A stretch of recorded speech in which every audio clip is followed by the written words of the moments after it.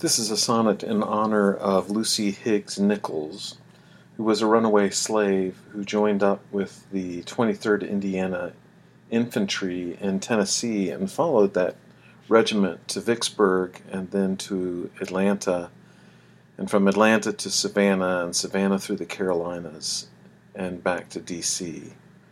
She continued as an honorary member of the Sanderson Post of the GAR in New Albany.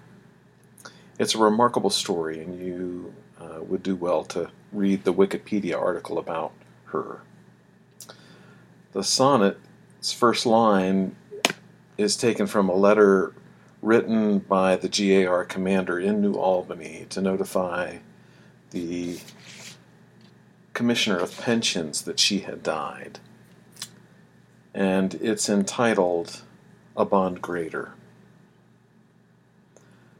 Sir, I wish to inform you that the colored nurse and pensioner Lucy Nichols has died, and she now lies with her husband John, covered in earth by the hands of those whom she walked beside.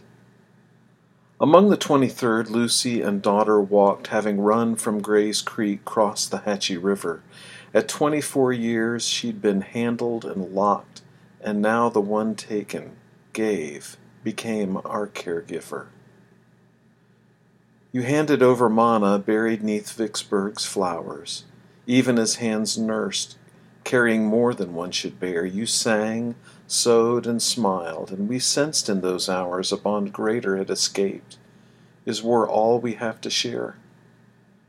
Aunt Lucy, are you now standing, hands raised midst the surrounding of the multitude of color, free in joyful peace abounding?